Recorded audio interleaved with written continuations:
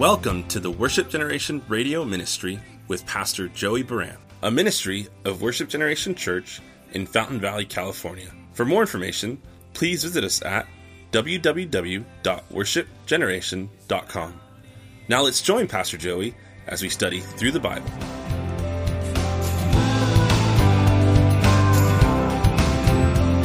There's so much more than we can see. The love you give is a mystery. You give me strength to face the Ben-Hadad stands before Ahab, and he says, he's my brother, so Ahab says that Ben-Hadad so he heard that Ben-Hadad was alive, and so in verse 32, he says, Ben-Hadad's still alive?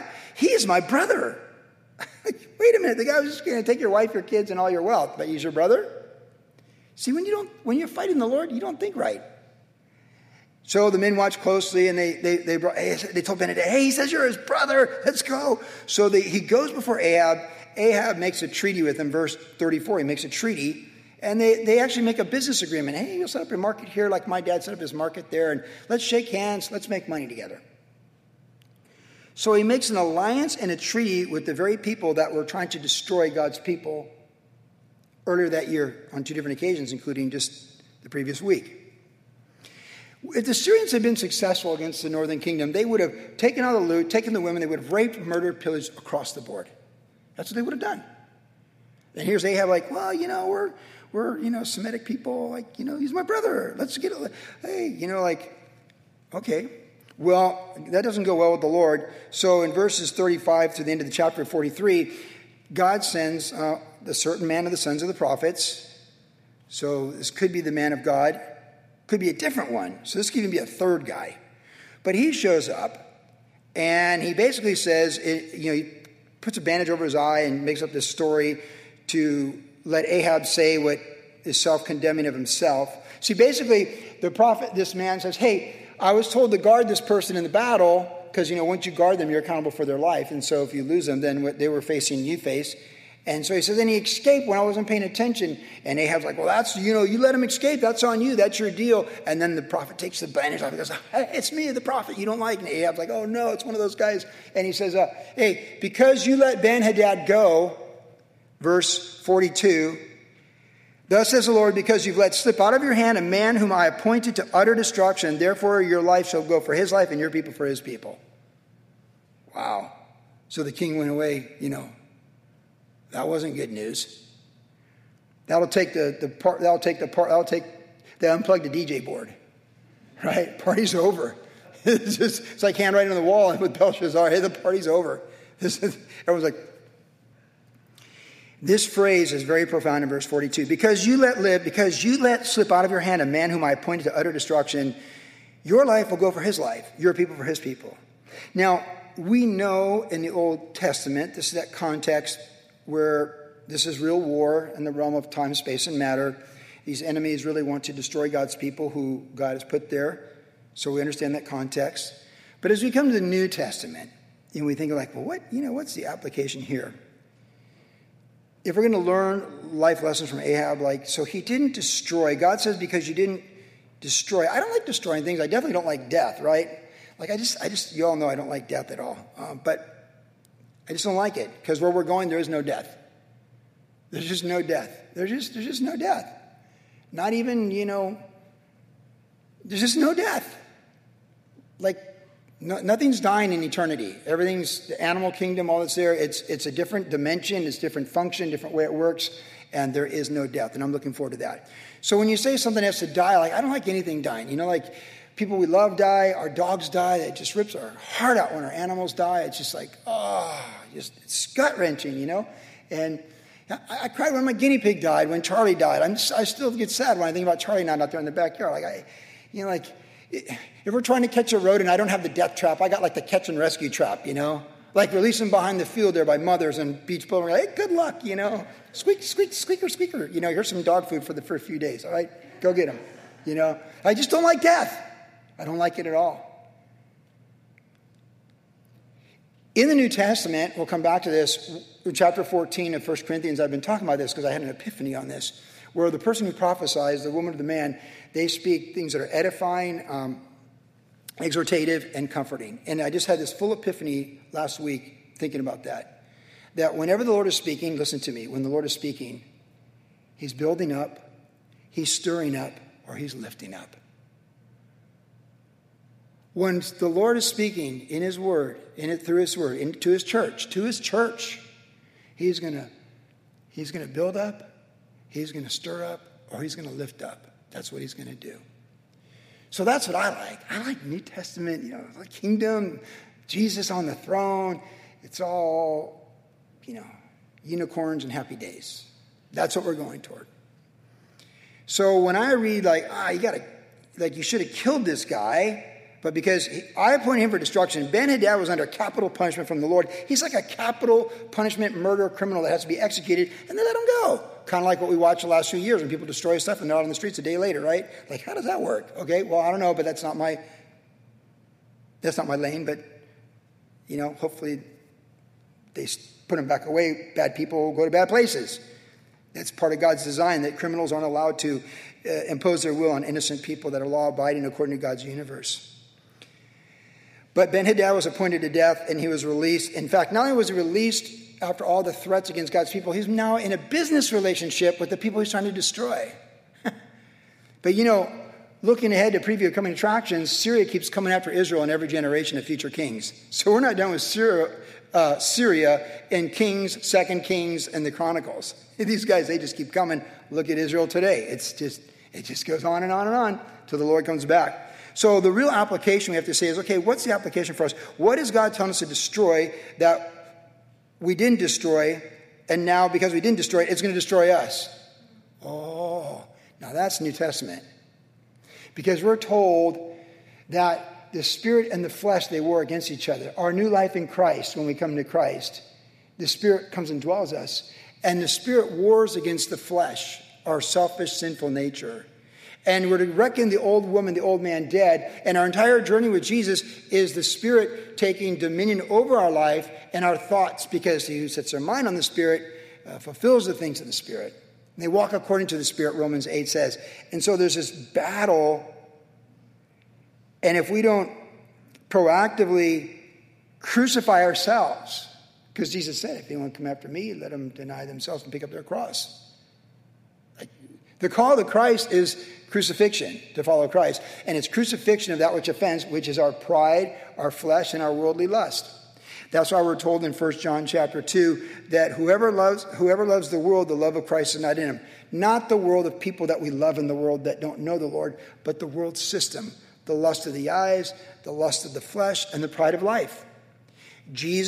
Adam sinned in these areas and brought death on all of us. We're all dying. Things are going wrong in our life physically from here to eternity because in Adam all sin and all die. Jesus came, the second Adam, who defeated Satan in those three areas of temptation, the lust of the eyes, the pride of life, and the lust of the flesh. He had victory so we can have victory. Those three things will destroy us and they'll have us cast out from God's presence. The victory in Christ will liberate us and set us free and have us growing in the glory of God's presence. So these things have to be, they're under a death sentence. My pride, my flesh, the lust of my eyes. And the world system that appeals to it is not to have dominion over us. And the devil who uses these things, because the devil uses the world for temptation, and he tries to tempt us in one of these three categories. Every failure of sin comes from the flow chart of one of those three things. So if we think about, okay, Ahab didn't destroy what he's supposed to destroy, so if we come to Christ, what are we supposed to destroy? The person that was dunked in the water when you're baptized, that's who. Water baptism is so beautiful when you get like the full under, like when you're, in the ocean or the Dean's pool and you go under. It represents that person is dead for an Adam all sin and die. So when you come out of the water, that represents the new woman, the new man. That's the life we're called to live. So if we're walking that life and living that life and going out things of the Spirit, but then we go back to the world, then now we're resurrecting the one that was drowned in the water. We're bringing back the dead. We're lifting up that corpse. That's really what it's like to because our identity is in Christ, and That's what baptism represents. So when we walk after our pride, our flesh, and the lust of our eyes, we're just bringing the dead person back to our own demise and own destruction. So when we think about how we destroy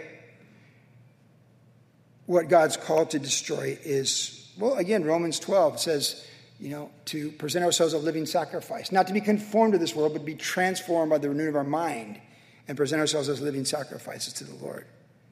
So it's that we die daily. So the idea is that, hey, we set our mind on the things of the Spirit. We pursue the things of the Spirit. We're going forward, onward, and upward.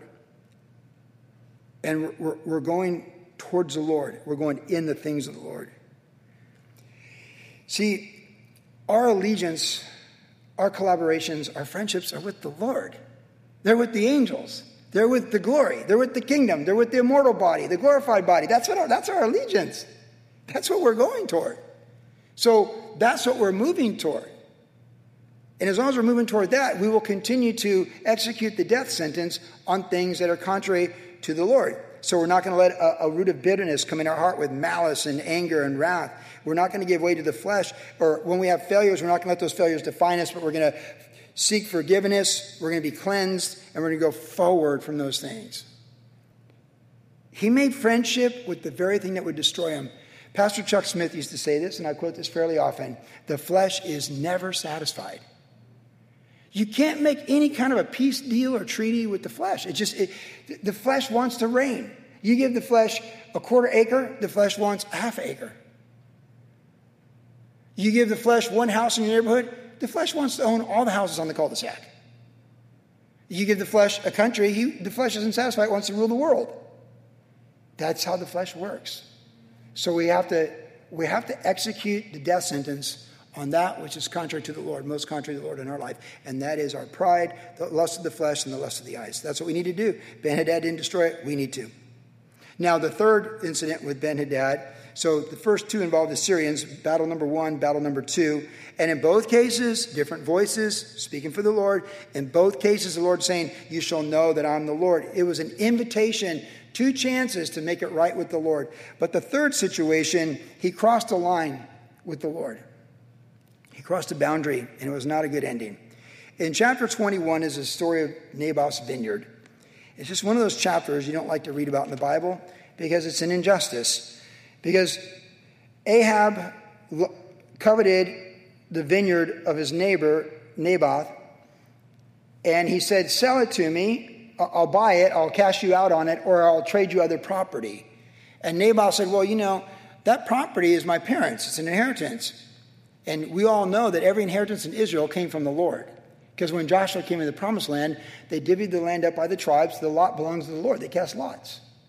So that Naboth owns this land and has a well-tended vineyard, so much so that the king's coveting it, is the result of him receiving inheritance and being fruitful with that inheritance. He's a good steward of what he received. His property is desirable. And he's like, well, no, the Lord gave it to us. It's for my fathers, and I'm going to give it to my descendants. Like, no. I mean, can you imagine saying no to some of our people in power in America these days? No. Look how people got in the last 2 years over just craziness. There's still laws that tell people in power in America no, but they would like to remove those laws. You'd like to say, hey, no, that's not right. That's not science. That's not this. That's not that. That's not constitutional. That's not biblical. No. But if they can come in and say, yes, that's how the Soviet Union worked. That's how the Communist Party in China works. They just got more power last week. If you didn't see that, there's any more power. That's what totalitarian tyranny people do.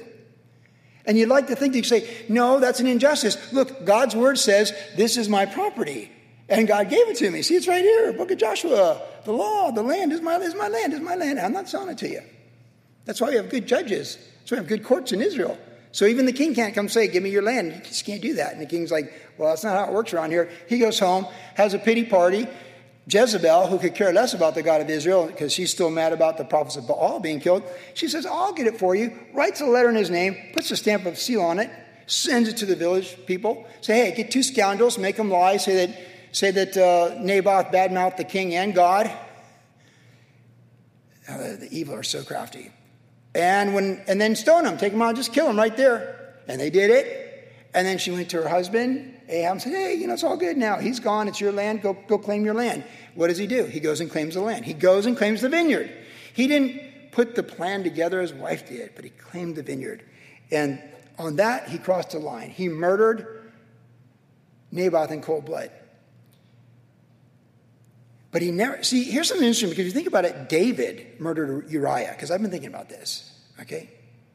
David murdered Uriah, but he found all kinds of mercy with the Lord, all kinds of forgiveness and restoration, because David always received correction from the Lord and had a heart for the Lord. And in the end, he loved the Lord and his people. Ahab never had a heart for the Lord, didn't love the Lord, didn't love the Lord's people. He could care less. And therein is a difference if you connect those thoughts. So God sends Elijah to him, and in verse 17 of this chapter, 21, it says, the word of the Lord came to Elijah the Tishbite, saying, arise, go down to meet Ahab, king of Israel, who lives in Samaria. There he is in the vineyard of Naboth, where he has gone down to take possession of it. You shall speak to him, saying, thus says the Lord, have you murdered and also taken possession? And you shall speak to him, saying, thus says the Lord, in the place where the dogs lick the blood of Naboth, the dogs shall lick your blood, even yours. So Ahab said to Elijah, have you found me, O my enemy?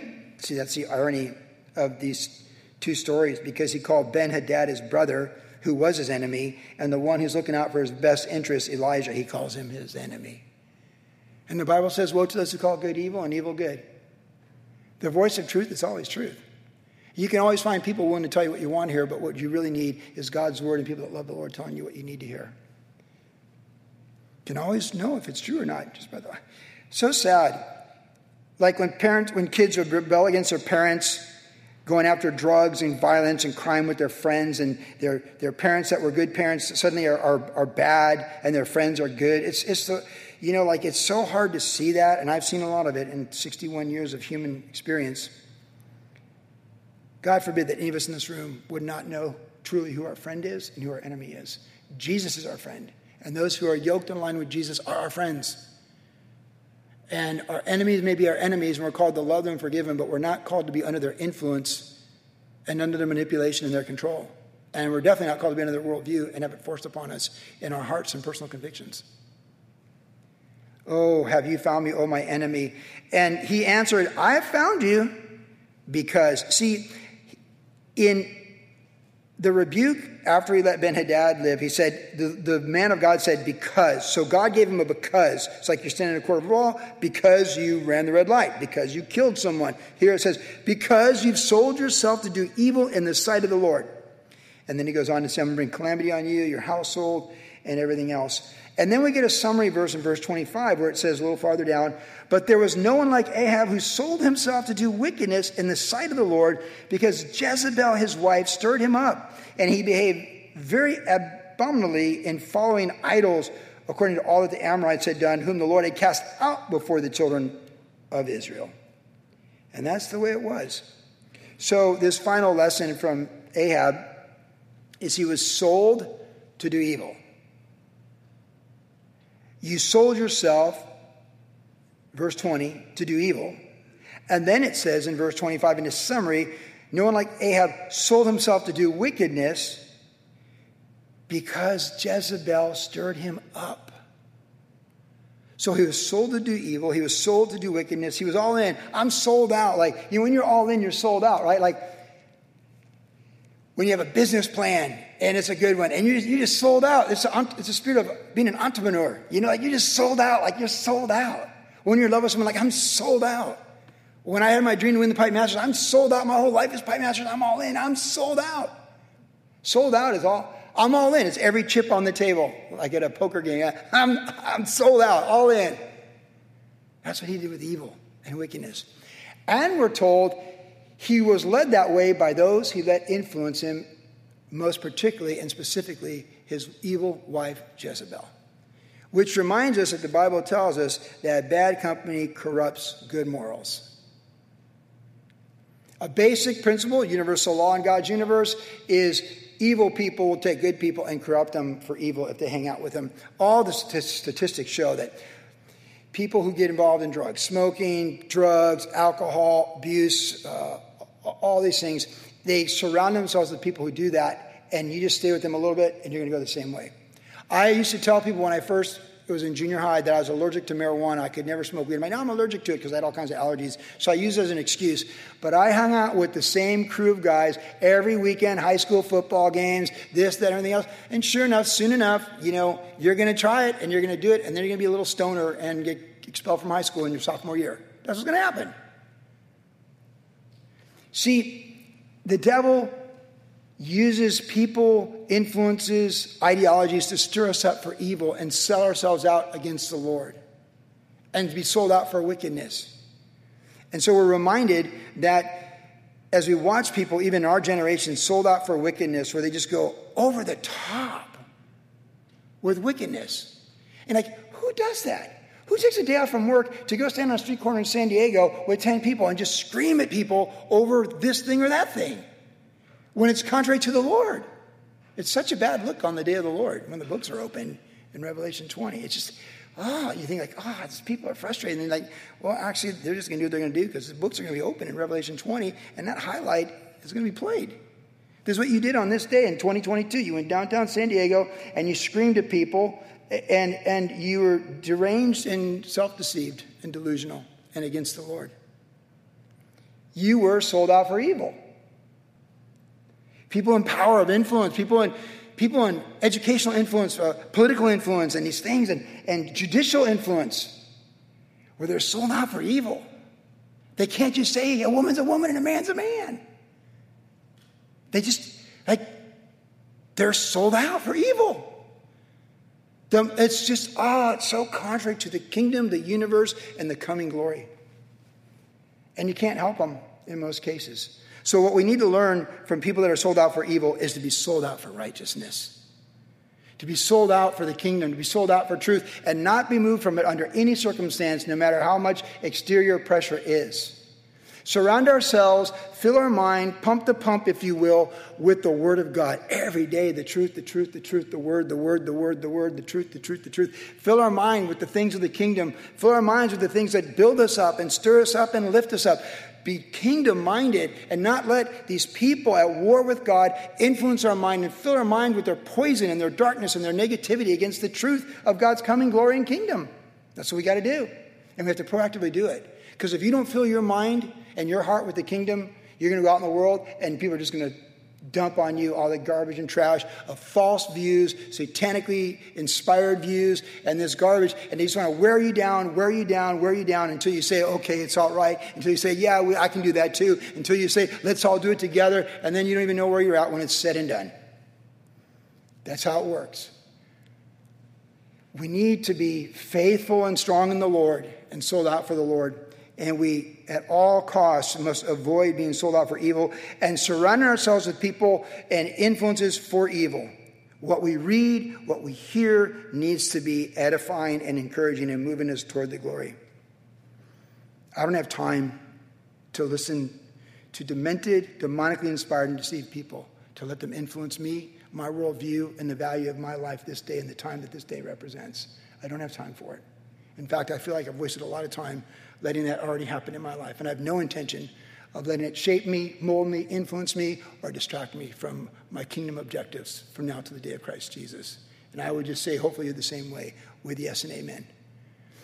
Jezebel stirred him for evil. If we look at our life and anyone is putting anything into our life and touching our lives with their fingerprints that is not building up, stirring up, or lifting up, then in Jesus' name, you got to put some boundaries and you got to keep it out of your space with the king. Because with the king, it's forward, onward, and upward. And there's just not enough time. Most people waste their lives because they let their minds be filled with the influence of ungodly people, stirring them up for evil and poison their mind against righteousness. There's just no time for it. Life is so short. We need to be sold for righteousness and sold for the Lord. And those are the lessons of Ahab. And I suppose it's a great application to take from 2 chapters about a man I would never want to be anything like, ever emulate, or I just don't even like to read about this man. But if I can learn from his mistakes, then if we can learn from his mistakes, and it's good for us, and we have a future and a hope in Jesus' name.